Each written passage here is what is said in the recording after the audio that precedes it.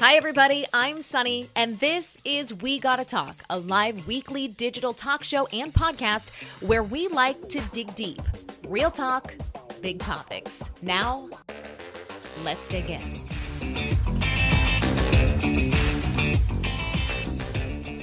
Hey, everybody. Welcome to We Gotta Talk, where it's all about real talk on big topics. We are officially kicking off season 3, which is crazy to me.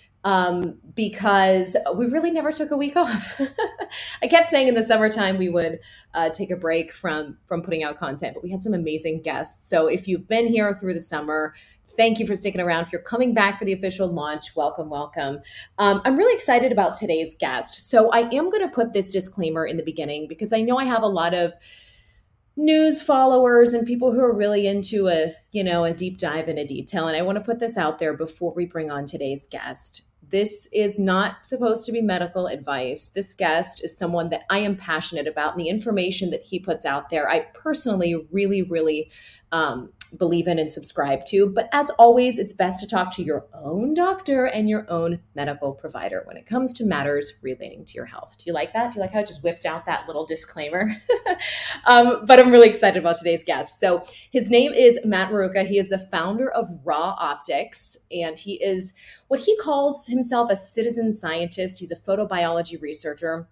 And basically, he is the individual who made me reconsider my obsessive relationship with SPF. If you've been sticking around long enough on We Gotta Talk, you know that skincare and beauty is a big vertical that we cover. And almost every person that we bring on who's an expert in that area really beats the drum of SPF, protecting yourself from the sun. And when I heard Matt being interviewed on Heal Thyself, which is a podcast by Dr. Gonzalez, I was really thrown for a loop in the best way possible. So today we're going to talk about the benefits of exposure to natural light, to sunlight, the things that we might be getting wrong when it comes to avoiding the sun, and what we can do to optimize our health. So without further ado, let's welcome Matt. Hey, Matt. Hello. Thank you so much for having me. I loved your chat with Dr. G. And, sometimes you hear guests and you're like, okay, I got to swipe them. I feel bad because, it feels a little like I'm stealing someone else's guest, but really that interview changed a lot for me. I'm so glad it did. I love Dr. Christian. He's amazing. And I love how open-minded he is to new ideas. And I also really have to say, I appreciate this sort of disclaimer you put out. I more and more consider myself like a journalist myself because, journalists are just people who are genuinely interested in seeking the truth, hopefully the highest truth, and not some personalized version of the truth. And that's what I understand journalism was at its origin and ought to be if it's not really maintaining that, focus. That's sort of a different thing if you look at political media. But anyway, I appreciate that. Everything I'm sharing is just something I've come across through my own research. I have studied pretty extensively into some of the subjects we'll talk about.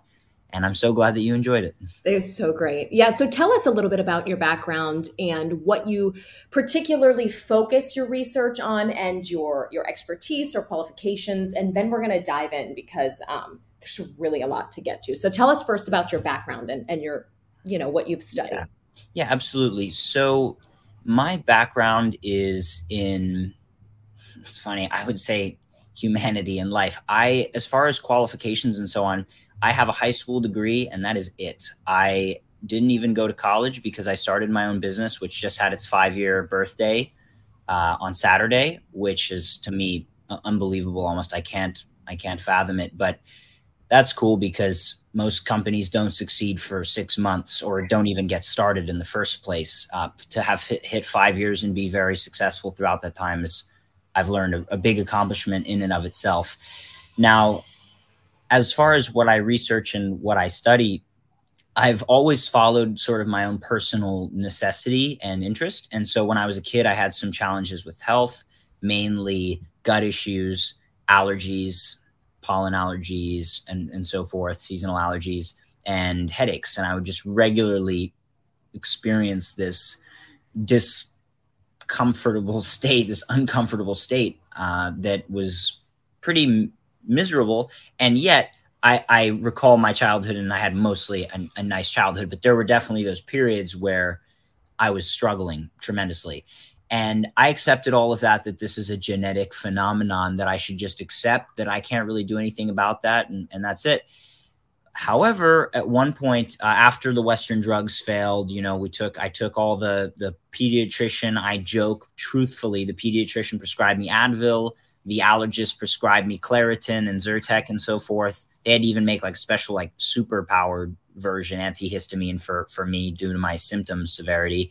And then the gastro doc prescribed to me Tums, antacid medication, and none of them did anything, of course, needless to say. And none of them ever asked, maybe why are you sick in the first place? I just reflected on that a couple of years ago. Like none of, and this was when I was 12, 13, 14 years old, just going to high school and middle school and so forth. Anyway, I had no choice but to start looking for things a little bit more myself. It was when I started getting really bad breakouts of acne, actually, that I started looking into actual overall health. I was reading about acne. I was reading about skin, and gut health kind of came into the mix. And then all of a sudden I learned about this diet, the paleo diet, this kind of Whole30 movement. And then I led to the paleo diet.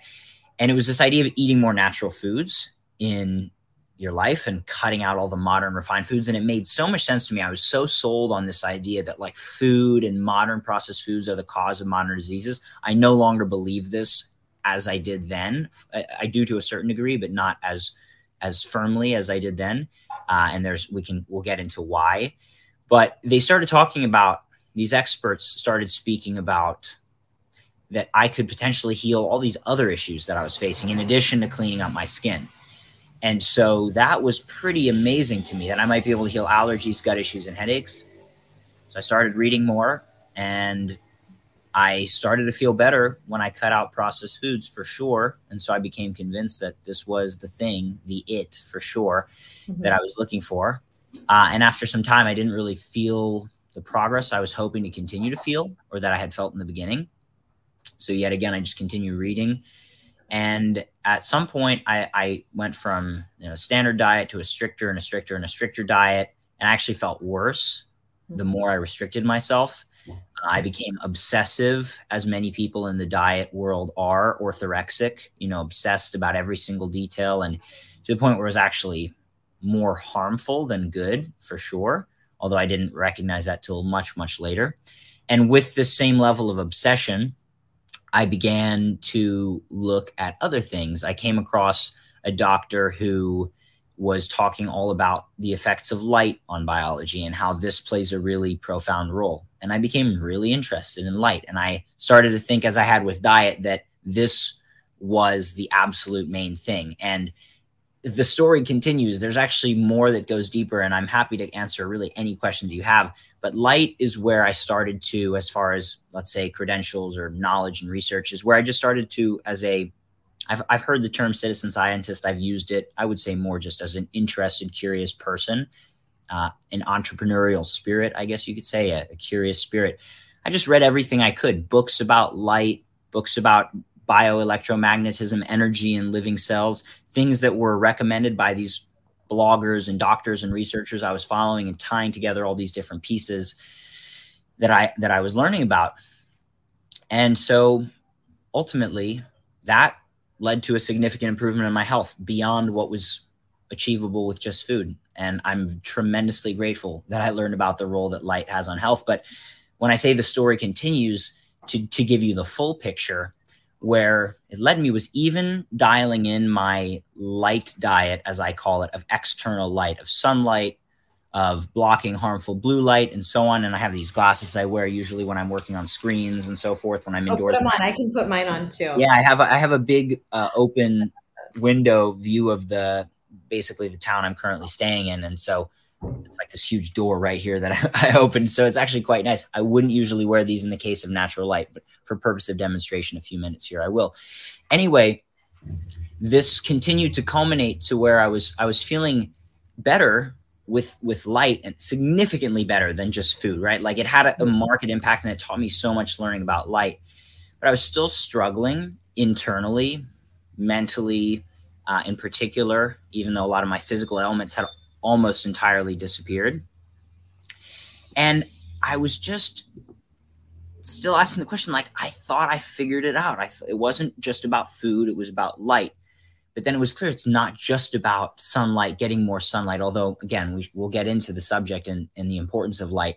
But I started to learn more about this idea of inner light. And basically, with all the understanding I had gained about how the sun interacts with our cells, it opened up this much deeper question of, if our cells are fundamentally light operated and light based, what it really means is that we are these sort of beings of light. Now, not in a woo-woo spiritual sense necessarily, but in a very material, biological sense. Our cells operate based on light frequencies.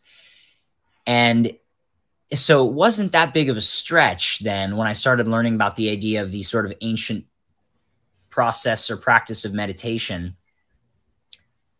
that it made sense to me. It wasn't a big stretch. And I started going down this rabbit hole and learning that ultimately what I now believe to be the most impactful thing people can do to change their state, their health, and so forth is actually cultivation of what I call inner light, which is something along the lines of meditation and so forth. Anyway, I'm happy to get into that, but that's really a pretty fair background of me and the things I do. And I didn't mention, you mentioned it, I started a company called Raw Optics, now becoming Raw, in the process of becoming Raw.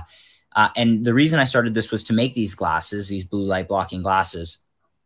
And the reason for this is one of the things that I learned in the journey is that the sun sets our body's rhythm, right? But then when we're exposed to man-made light sources at night, whether it's screens, light bulbs, etc., these can disrupt our body's natural production of melatonin and our sleep. And even during the day, excess amounts of these lights can create damage in our eyes. They can create headaches and fatigue. So the simplest solution was glasses to block this.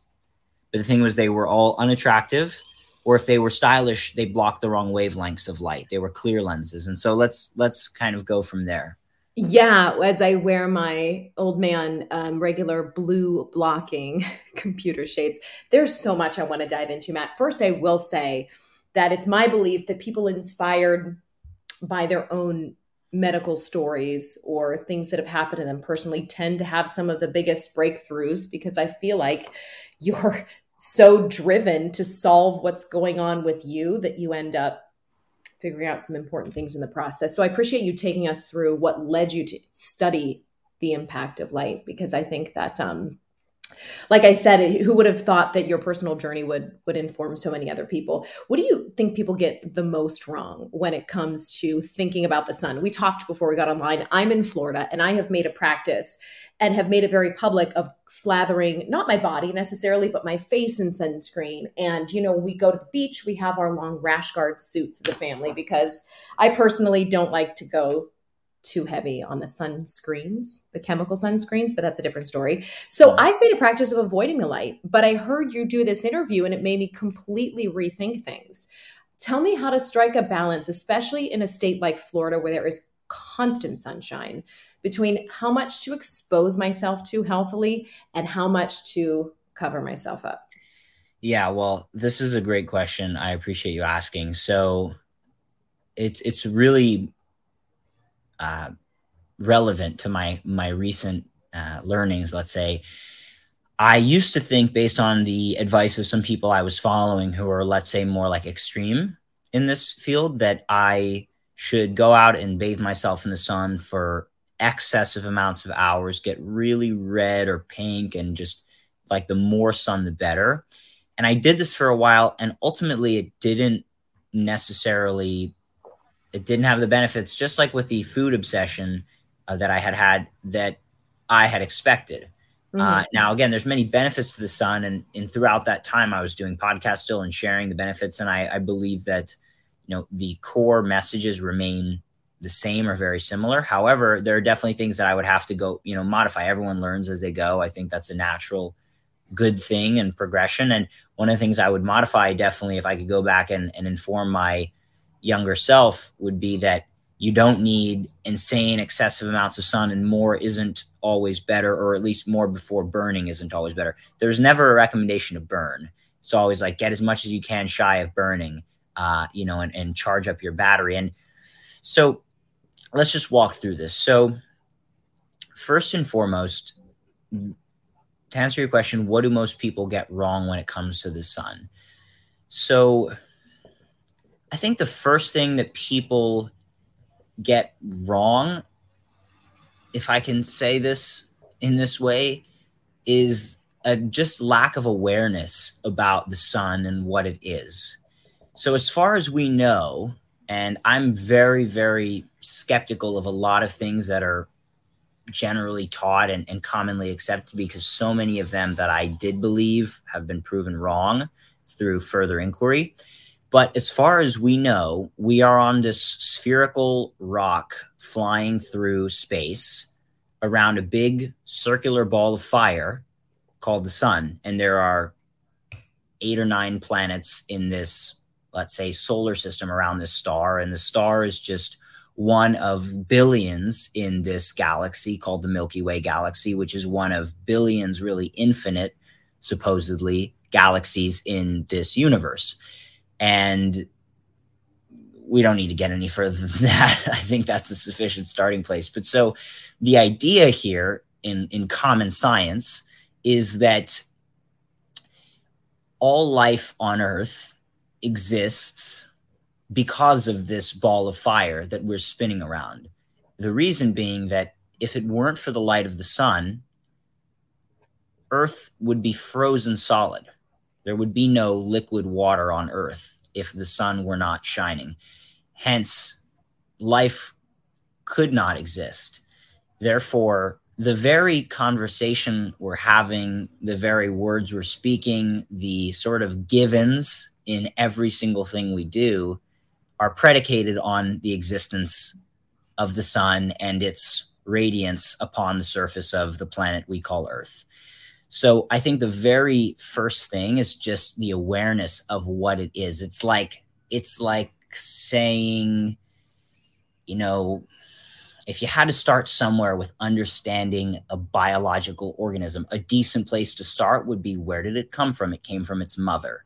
We can consider the sun like our mother. It is the giver of life for everything on Earth. And another way to put it, the same point, it would be considering Sir Isaac Newton, who studied basically the natural world, much like I do. And he observed some peculiar things. He sort of is credited with the discovery of gravity, with the story of the apple falling on his head. But he also created the laws of classical physics, one of which is that in order for anything to move, it requires a force. Well, if you look at me, I'm moving, you're moving in a sense. Even if you're still, there's trillions of things moving in your cells at all times. So that's a lot of motion going on compared to something like sand or dirt, for example, or even water. So the question then would be, well, where is all that energy coming from? If Sir Isaac Newton determined that energy or all motion requires a force is energy, where's all that energy coming from?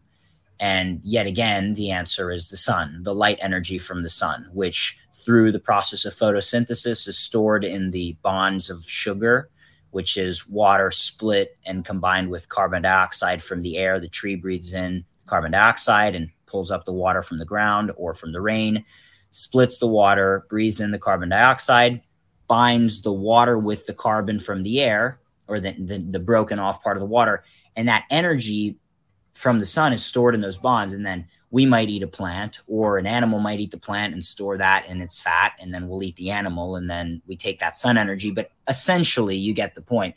All of the energy for our conversation is coming from the sun. All of the energy for all of our thoughts, all of our words, all of the historical development of all of our words, all of the production of our houses, most of which are made of wood, which is also cellulose, which is a plant-based fiber from trees, which is, again, derived from the sun. So it's like so foundational to all things life. You can't say life without sun, essentially.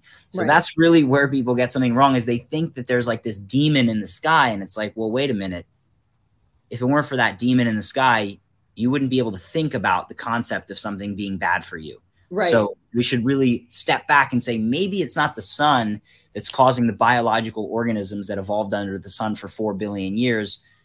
without defects to have all these defects more recently. So I would just get into a little more detail here, is that skin cancer rates have only skyrocketed in the last 100 or so years, and really only over the last 30 to 50 years have they really gone exponential. And this is the time in which we began wearing more SPF, avoiding the sun, and skin cancer rates have skyrocketed. It was virtually undocumented in the medical literature. And as much as people think, oh, they wouldn't have seen it, no, they would have seen it. Over the last 300 years, medical records are phenomenal. People have taken really great care. There's very great records of diseases and plagues and so forth. It just didn't exist. And these people lived all day out as peasant farmers on the fields, and they didn't get skin cancer. So it's like, it's not the sun for sure at a base level. Anyway. Okay, here I have a couple follow-up questions, and we can get through these quickly. And I do want to say you were referencing ways for science to support what you're saying. I've been reading this book. It's called Embrace the Sun. It's a little heavy. It's a little scientific in nature, but everything you're talking about, the rates of cancer related to sun exposure versus others, it's really interesting. And again, guys, listen, I'm not an MD, but I do believe in a philosophy of questioning things and continuing to look for ways to make our lives healthier and better. So if you have any curiosity, I do think this is a great book. And Matt, it does support a lot of what you're saying about.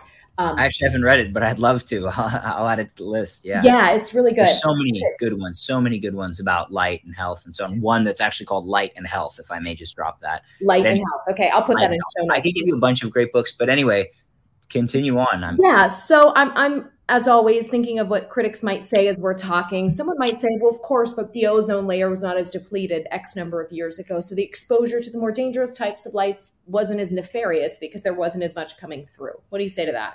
Yeah, this is a really fair point. Absolutely. Have there been lots of pollutants that humans have generated that have diminished the ozone layer? Yeah, according to the evidence available. Is it restoring itself? Yes. But yes. So the only extra thing that would really be coming in is ultraviolet C, UVC, for the more or less. And yes, high excessive amounts of ultraviolet can be damaging. Small amounts, depending on your skin tone, are essential. When I say depending on your skin tone, it means what's a small dose for me could be a microscopic dose for someone from sub-Saharan Africa, whereas a small dose for them could be a huge dose for me.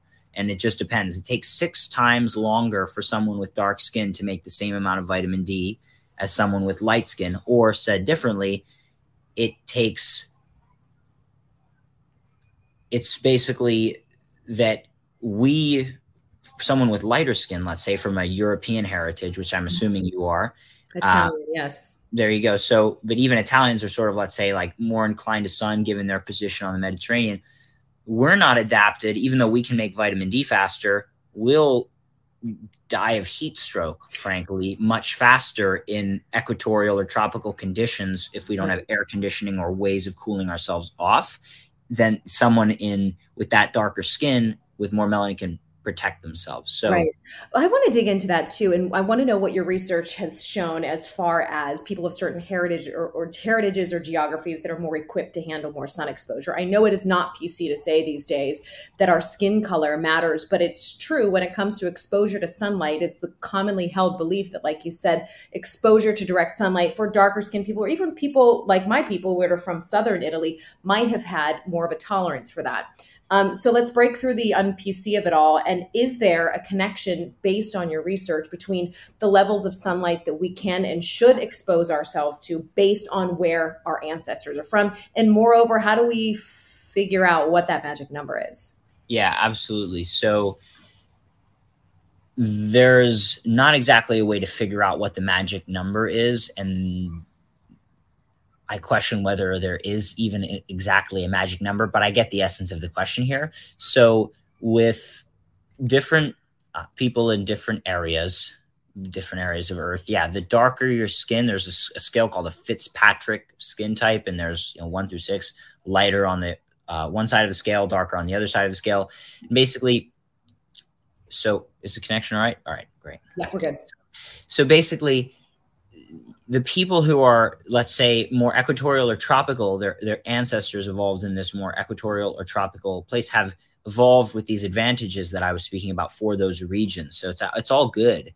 having those advantages. You know, if you're have that darker skin, whether it's South American, Central American, or African, or Asian, Southern Asian, Indian, this is advantageous when you're in those areas. Now, it could become disadvantageous when you move to somewhere northerly, like Europe or North America. You can see many people with very dark skin. If they move to really northerly places, they develop jaundice, yellowing of the eyes, because there's not enough of the light for their body to function really properly. So people who have darker skin in northerly places like the United States and Europe also develop vitamin D deficiency more quickly, because the whole population is vitamin D deficient and the whole population is barely getting any sun. The people who, you know, who have the darker skin, then those few minutes that they're outdoors between their car and the office and work and the shop and so on,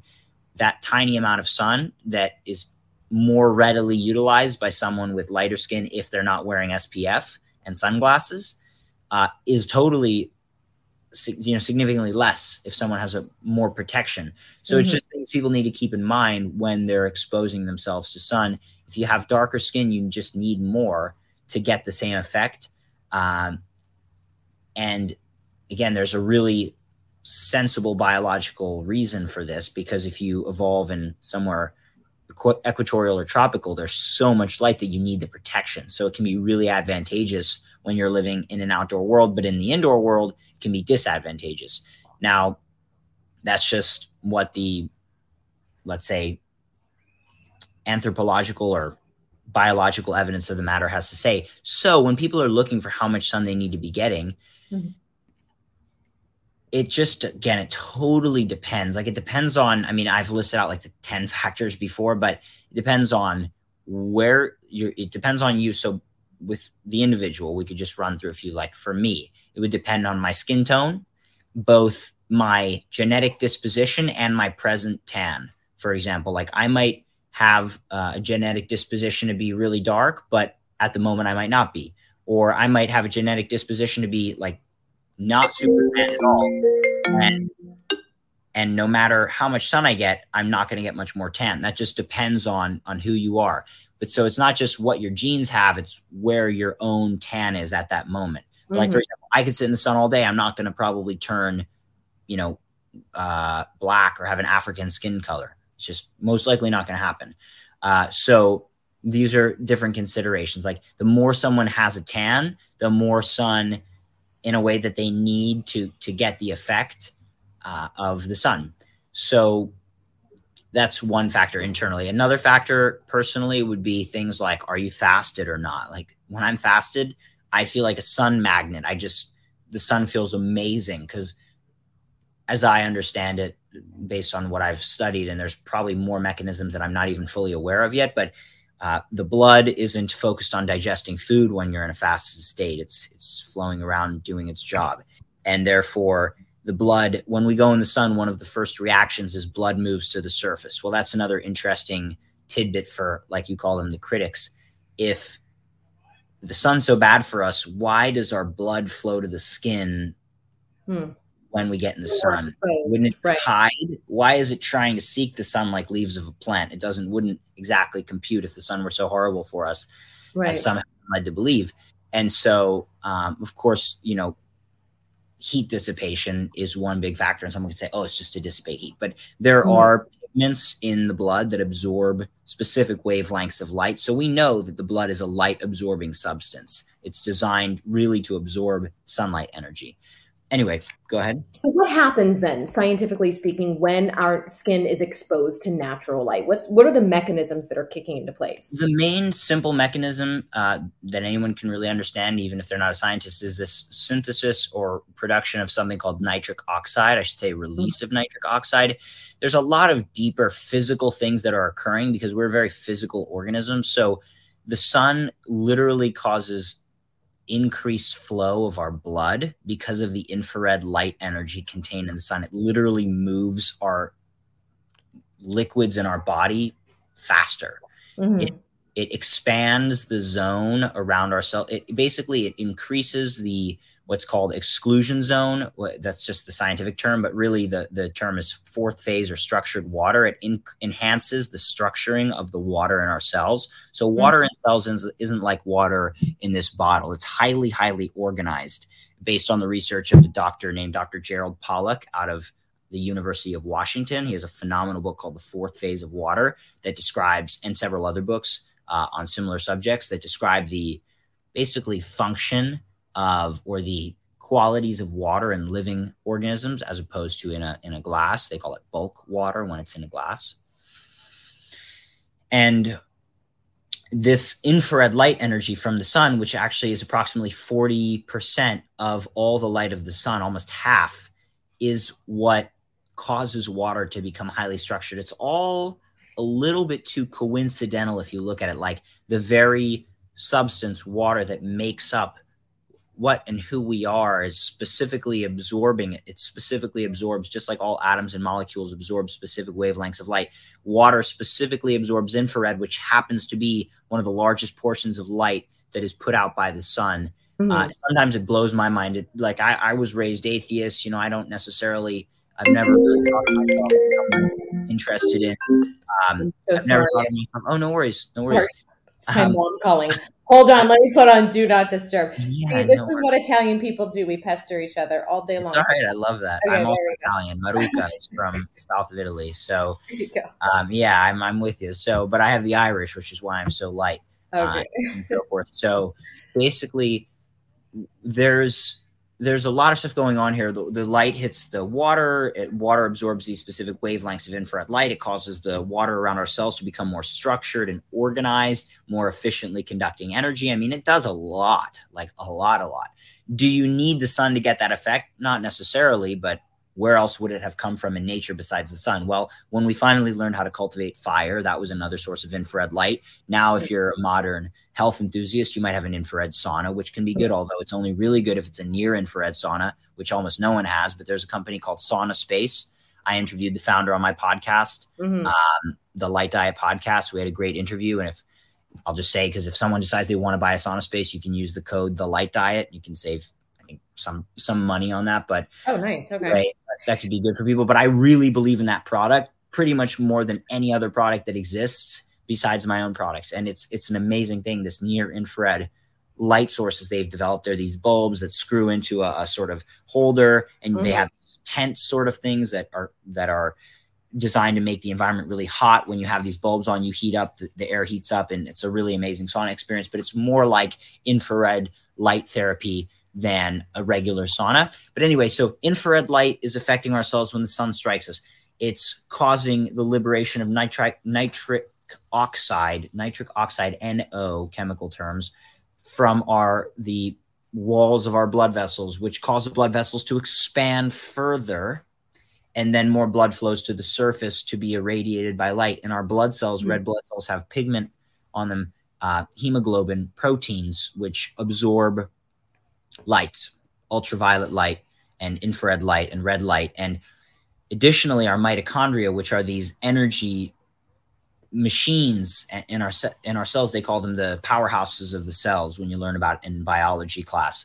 And these mitochondria are powered by infrared light from the sun. So this whole dance is happening. I mean, there's a million things happening. Infrared red light specifically increases the generation of what's called ATP in our cells, which is known as the energy currency of our cells. So the red light from the sun is increasing ATP. Green light is having physiologic effects. Yellow light's having physiologic effects. Blue light is setting our body's circadian rhythm. I mean, I have so much more to study, to be honest, in some of the different colors. The effects are massive. There's so much. Ultraviolet is having all sorts of benefits, producing vitamin D. Like, as much as you look for, you will find when it comes to the light of the sun. And the reason being that, and this is the simplest way to broad sweep it, like, I'm not here to try to convince someone of, can you tell me every single mechanism? No, to be honest, I can't. What I can tell you is that every single atom in the universe, and this is how physics basically works, absorbs and re-emits different wavelengths, different types of light.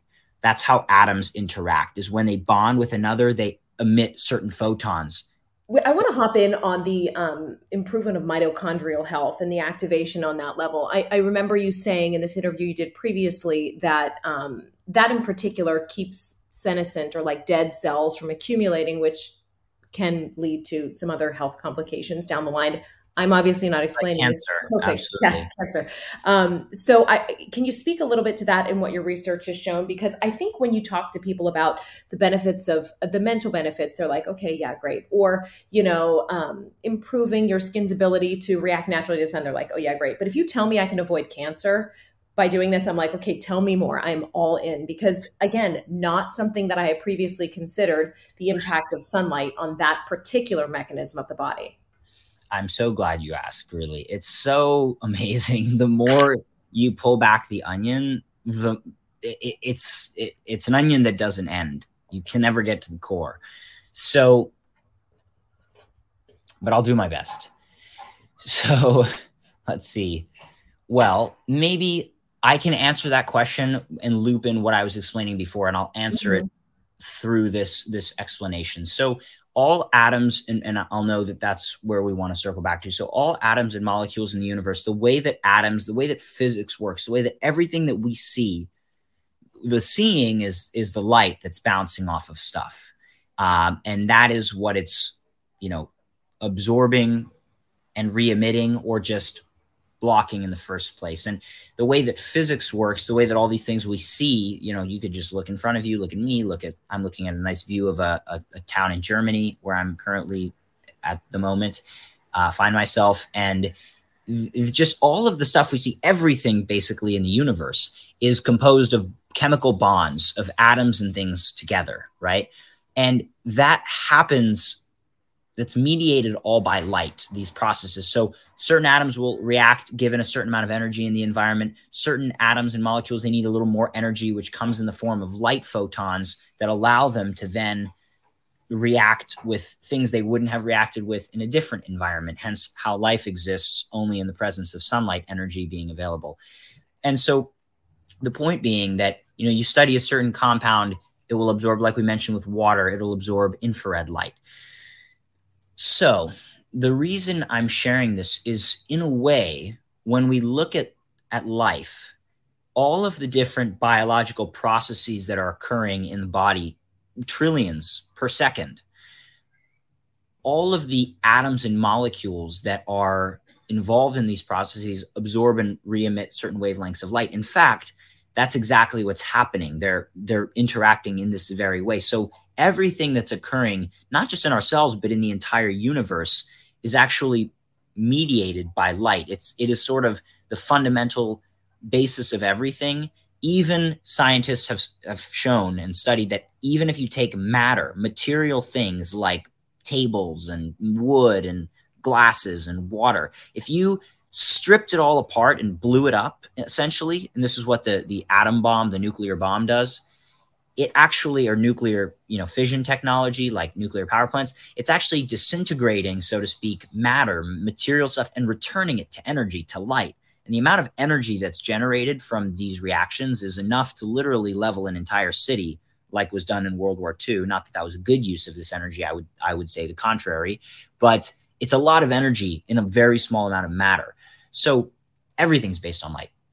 Anyway, getting to the question about cancer and how this could affect not just cancer, but everything in our body. Well, since every single molecule and atom in our body is affected by certain wavelengths of light, what we can actually understand by studying evolution and the physics of organisms and the physics of how life works is that virtually every single biological process, as crazy as it may sound, is coordinated by certain wavelengths of light. So there's actually a wavelength of light which is coordinating and directing virtually every single process in biology. We are really beings of color, beings of light. And those wavelengths of light, of course, are coming from the sun. And so it's like you have certain wavelengths, for example, just really high level examples, blue light affecting our body's tracking of time and our body's natural rhythm, red light affecting the function of our mitochondria and their energy production, infrared light affecting how water works, and a lot more that we don't need to get into. But so when it comes to any disease, cancer included, but any disease, really what's happening in the case of any disease is that there's just some level of dysfunction in the body, right? And this isn't just because of lack of sunlight. I wouldn't claim that. I maybe would have years ago, but there's much more to it. It could be chemical toxins that are inhibiting things from working. But it's interesting when we get into chemical toxins, what is the means by which they are disrupting cell biology? Typically, from what I've studied and what's been studied, they're inhibiting the cell's ability to utilize light properly. That's how chemical toxins disrupt cells. So you go back layer by layer by layer to the lowest, the deepest level you can find, and it all seems to go back to light almost 100% of the time. So chemical toxins can be an issue. Harmful food. But again, when we talk about food, what is food? It's crystallized light energy, right? So when you're eating quality fresh fruits and vegetables or quality food, whatever someone, I don't want to talk about food because people get so dogmatic about it. Like if I say fruits and vegetables and someone's a keto carnivore, then they're going to say, oh, well, no. So just whatever your ideal version of food is, whether you think it's steaks or fresh fruits and vegetables, whatever you think the best food is, we can put that one aside. Just think of your highest version of food, and that being the highest form of stored light energy. Now, I have perspectives about what that is, but we can talk about that a different time. The quality of good or bad food really is the difference in the quality of the light stored in the food, and hence why refined processed food is lifeless and generally just not good, versus something fresh and more life-containing can be more beneficial. These are sort of basic principles. So these all we know have effects on our health. Good food, bad food, clean environment, toxic environment, toxins, activity, lack of activity, right? That's kind of separate, but it goes again to similar points. Like when you're moving your body, you're keeping things moving, you're moving your lymph, you're increasing your ability to carry out cellular reactions, right? Just by virtue of using them. You're also going outside when you train typically. And I actually don't think that training in an indoor gym is really health promoting in general. It's not always horrible, but the real health promoting exercise is that which is done outdoors. But all these other lifestyle factors that people typically think about, aside, and how they may also link up to light, the sun itself, if all these other things have effects via light, we would think maybe that the sun being the main source of light in our environment and the giver of life might also have an effect. So what I'm getting at and how it links back to these other diseases is that when we see dysfunction, we're considering all these other factors, but people are considering that the very thing that provided energy for life before we even consumed food, before food was even a concept in evolution, consuming other organisms to take the work that they've essentially done and use it to create a more advanced and developed organism in a shorter period of time. That's kind of what food is. Right. It's like, one banana has absorbed light for the whole season and we can eat it in a second and then get a lot of that energy, right? For example, or an animal has built proteins and we don't have to go and make all the proteins ourselves. We can consume the proteins that are more developed and they'll be more easily utilized by our body, for example, in the case of someone who wants to eat meat, or fish or whatever. So at the core, though, light was still there first, and our biology is still based on light. So when you take away the light, if you just took yourself out of the sun completely, like most people are now, about 92% of life is indoors, 86 or so percent indoors, and 6 or so percent in car, according to US government data. Like you've basically disconnected yourself from your charger. Like you've unplugged your computer. Like my computer can only run for so long when it's not plugged into the charger. Right. Eventually it's going to die. Now, humans are very adaptable creatures. It's a very beautiful thing. We have the capability to actually survive on our secondary fuel source, which is food, for an entire life. But I say survive very intentionally, because there's nothing to do with living and thriving. People can survive on food for an entire life, but they cannot thrive on food for an entire life. The only way you can thrive as a human organism is on light, because that is what gives us life. And to thrive is to be full of life, and light and life, they're so similar in their sound that I haven't actually researched as I'm going to. Their etymology must be identical. But anyway, that is how cancer and all these diseases can manifest, because you take yourself out of the sun, the organism's going to collapse on every level. And cancer is just one. But in fact, I would go as far as saying it, and really the evidence supports this. In fact, there's meta-analyses, long-term studies on large populations, 500 plus Swedish women studied for decades, that showed, and I linked this because there was a lot of haters, let's say, after the Dr. Gonzalez interview, but not a lot, actually, to give credit to the goodness of humanity, very few by percentage. And I love people who are skeptical and want to know the science and want to study, but people who are just negative for negativity's sake, it's just a little depressing, but that's it. We can move beyond that, right? So anyway, the study actually showed that of all the factors they looked at, and they looked at like everything, the main things you would look at for human health, different factors, their food, their relationships, all the different things you would consider. And the single biggest factor that struck them in its significance was the groups that either avoided sunlight, or there's groups that avoided sunlight and actively sought out sunlight exposure. And the groups that actively sought out the sun had basically less than half of the risk of death from all causes, every disease, compared to the groups that actively avoided the sun. And so it's like, right. Whoa, including skin cancer, by the way. Right. Yeah. To go back to this book, I think the common sort of refrain or rebuttal a lot of people have when they hear this, and I've interviewed plenty of dermatologists, and I don't want to ever for people to listen and say, okay, Sunny, on one podcast, you're interviewing this dermatologist and she's talking about how important SPF is for wrinkle prevention and for overall skin cancer prevention. And then on the other hand, but as with many things in life, and I feel like this is the space we really occupy on We Gotta Talk, we find this middle ground where there are benefits to both of those practices, but with what you do in particular, I do think the conversation needs to happen a little more, because we have really, really been conditioned lately to just discard this immediately as, potentially dangerous or something you don't want to do. So that's why I'm really glad to sort of just bring this conversation to light. But I just wanted to clarify that, because I do think people are probably like, okay, you talk to all these, like I said, medical experts who are saying the sun is nothing but dangerous.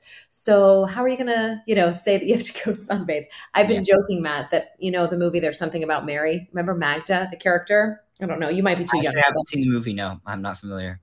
You're so young. Anyway, she's this old woman. She lives in Florida and she's brown. She's like a paper bag. And she's a character in the movie that's forever living in the sun. So I call them my Magda moments now. I go out and deliberately, I spend time in the sun. I have noticed such an increase in energy, even mental clarity, when I come back inside after those episodes. And so I've become, much more interested in learning the reason why. So everything in you is working better. And that's basically why. And the second thing I would say is that you use, maybe deliberately, maybe not, the idea of bringing this conversation to light. And I'll just leave it at that. Yeah, I love that. Love the play on words. Okay, well, walk us through, and I know you only have a few minutes left and we're booked for an hour, but I wanted to walk through. Actually, just, I have some more time. So whatever, as long as you want to speak, I can answer more questions. So I'm perfect. Good. Okay, we're going to get about 2 or 3 more questions in. Yeah. What can people do? And just very briefly, tell us an example of a schedule where we can get some of the benefits of exposure to natural light without going overboard on the sunspots, the wrinkles, the potential sunburn. Like, walk us through a normal day, going outside from the early morning light through midday and evening. Just give us. Absolutely. So at the simplest level, and I work with one of the top light researchers, photobiologists in the entire world, which is actually part of why I'm in Germany at the moment. But and I learned directly from, let's say, the best. So these are a lot of tips from people who have studied this their entire life, which is much longer than my life so far, just their study time. Anyway, he in particular says, his name's Dr. Alexander Wunsch. People can search him up. He has great videos, lectures at universities and so forth. W-U-N-S-C-H, W-U-N-S-C-H, Wunsch. And he said that, in his opinion, the best time for people who are concerned about this is to go out in the middle of the day when the sun is the strongest. Why? Because you can get the maximum amount of vitamin D production and of the other benefits of the sun in the shortest period of time, the shortest overall duration of exposure. Can excess constant sun exposure cause aging of the skin? Yes, for sure. If you're eating a healthy diet and you're living a healthy lifestyle, you're taking care of your stress, you're taking care of these things, can it do less of this? Absolutely. And that's also very important stuff to look at. And people are often inclined to look away from that stuff. But that all plays a really big role. There are many people I've spoken with and met who they talk and they say, oh my gosh, this makes sense to me. I've been in the sun my whole life, surfing in Hawaii, wherever, Mexico, Costa Rica, California, Florida. And I feel so good. I'm so healthy. I never needed glasses. I never wore sunglasses. I never got cataracts. I never got a disease. And they're older people. They're healthy. You know, they're in 60s, 70s, 50s when people are getting heart attacks and stuff. Normal indoor, you know, office desk worker people are having heart attacks left and right. The people who are out in the sun are not, because their hearts work better because they're in the sun, for example. So this is the recommendation is, if you're really concerned, just go out in the middle of the day when the sun's the strongest. So between 11 and 1, as the closer you get into winter, the tighter that window gets when the sun is the strongest. The further you get into summer, the sun could be considered quote unquote strong. Like, for example, the strongest in the middle of the winter in somewhere like, let's say New York, the strongest sun in the middle of the winter is hardly as strong as 9 a.m. sun in the summer in New York City, because the sun's angle changes so much, and the angle is what affects how much ultraviolet light is present in the sun. So what, and the overall intensity and so forth, but the proportion of ultraviolet that people consider to be damaging and so forth, which also has benefits. So that being said, what I would recommend at the basic level for, it sounds like maybe a skeptical audience or person who just wants to feel something and see if it's the real deal, they want to dip their toe in. So go out in the morning. I'd say 10 to 15 minutes as early as possible, ideally sunrise. If you have a clean horizon in Florida, I'd get out to the sunrise and sunset if you're in Florida, because then you have both. Typically, if you're on either side of Florida, you could go to the bay on the other side of the island or wherever you are and see the sunrise and then see the sunset, and vice versa. But anywhere in the country, even if you're in the forest, where I grew up in the suburbs of Philly, very hard to find the sunrise. I would look forever and I couldn't find a clear horizon. And so you just get it when it's a little bit higher, or you just go out when it's coming up and look at the sky, right? Try to get the light when the rays come through the trees or over the building next door or whatever. So 10 to 15 minutes really is sufficient to set the body's clock. Even less, 5 minutes could be enough. But I try to go with 10 to 15 minutes. What I do when I have, especially when I have an easy opportunity like this door, that I have this beautiful balcony and this door looking out on this town, and the sun happens to rise kind of right over to the right side to the east. And so I just open the door when I'm up in my room early in the morning and just let the light flood in, because for hours, you know, I'm not directly in it necessarily. Anyway, so that's a morning thing. Midday, I would recommend people go out for, it totally varies based on your skin tone, but 10 to 15 minutes on each side of their body. Again, if you're super pale, I wouldn't do 10 to 15 minutes on each side of your body. I would do like 2 to 3 minutes, especially if it's the summer, on each side of your body, if you're really pale. If you're really dark skinned and you have, you know, this melanin, that's a beautiful thing that allows you to absorb more light and convert it into useful energy in your cells, essentially. So it's a very beneficial thing to have this adaptation. You'd probably want to stay out longer. You'd want to have your minimum be 5 to 10 minutes more likely. So we have the 10 to 15 minutes of direct sunlight at sunrise and sunset. And then the midday was, remind us. I would say like 10 to 15 minutes on each side of your body. But again, that's such a broad thing. Like for someone who's really pale, start with 1 to 2 minutes on each side of their body. And if someone who has darker skin, just at a base level, might need 5 or 6 minutes to start, based on the number of, you know, from the lightest white skin to the darkest dark skin, you have 6 times difference in vitamin D production. So whatever I say for someone who's really pale, which might be 30 seconds to 1 minute on each side, even less potentially, you multiply that by 6 for someone who's the darkest skin, and kind of put yourself in the middle depending on your skin type. So those are some ideas that someone could follow if they wanted to expose themselves. I wouldn't wear sunglasses pretty much ever, except maybe in the most reflective surfaces, like on a boat, on water, or in the mountains. I personally don't, because I like getting the extra light, but some people might just not be able. I used to cry in the sun because I was so, like, my eyes, because I was so sensitive. But just going out more and getting the morning light is not an issue anymore. I can be in Costa Rica in the hottest sun and have very minimal issue. You know what's interesting too? We were at the beach this weekend. I have 3 kids, 9, 7, almost 8, and 5. And these kids are out in direct Florida sunshine, no sunglasses, and they're just rocking it. I mean, like, it doesn't impact them at all. And they're out there and they know when their skin that's exposed is like feeling too warm and they come in the shade. It's just really beautiful to watch the natural reaction. Like you said, paying attention to our body's natural mechanisms and how innately children can do that. So Yeah, that's like I'm so grateful you brought that, because that is the core message. Like, your body actually has a systems for that. Like, you get hot, you get in the shade, right? But we've so disconnected from that it's so easy for like the weekend warriors to go out and get super drunk on the beach. You start drinking, right, forget it, your system's off. So you're drinking right. in the beach. I do not recommend drinking in the sun. I treat sunbathing as sacred. So like, you sunbathe, you don't text, you don't drive, you don't do anything else. You're sunbathing. That's it. You're doing anything else, your body, your energy's elsewhere. You can't absorb the light properly. So drinking, all bets are off. You're wearing sunglasses, all bets are off. Because why? Because when the light comes through the eye, it produces the hormone in the brain called alpha melanocyte stimulating hormone, which, as it says in the name, melanocytes are the cells in the skin that make melanin. And this is the hormone produced in the brain via the stimulus of light on the eye that signals all the skin in the body. We're like chameleons. They change their skin tone based on the light that's hitting their eye, not their skin. So if you put a chameleon on a fully black surface, but only let its eyes see white, it'll turn white, not black, even though black's behind it. That's where it's getting its signals from, is exactly. The eyes. That's like us. Cover your eyes with sunglasses, and all of a sudden your brain thinks you're in a dark room, and you're not making the protection in your skin. So you're disposing yourself to skin cancer and aging and all the problems. It's like the body's really intelligent. It's really intelligent.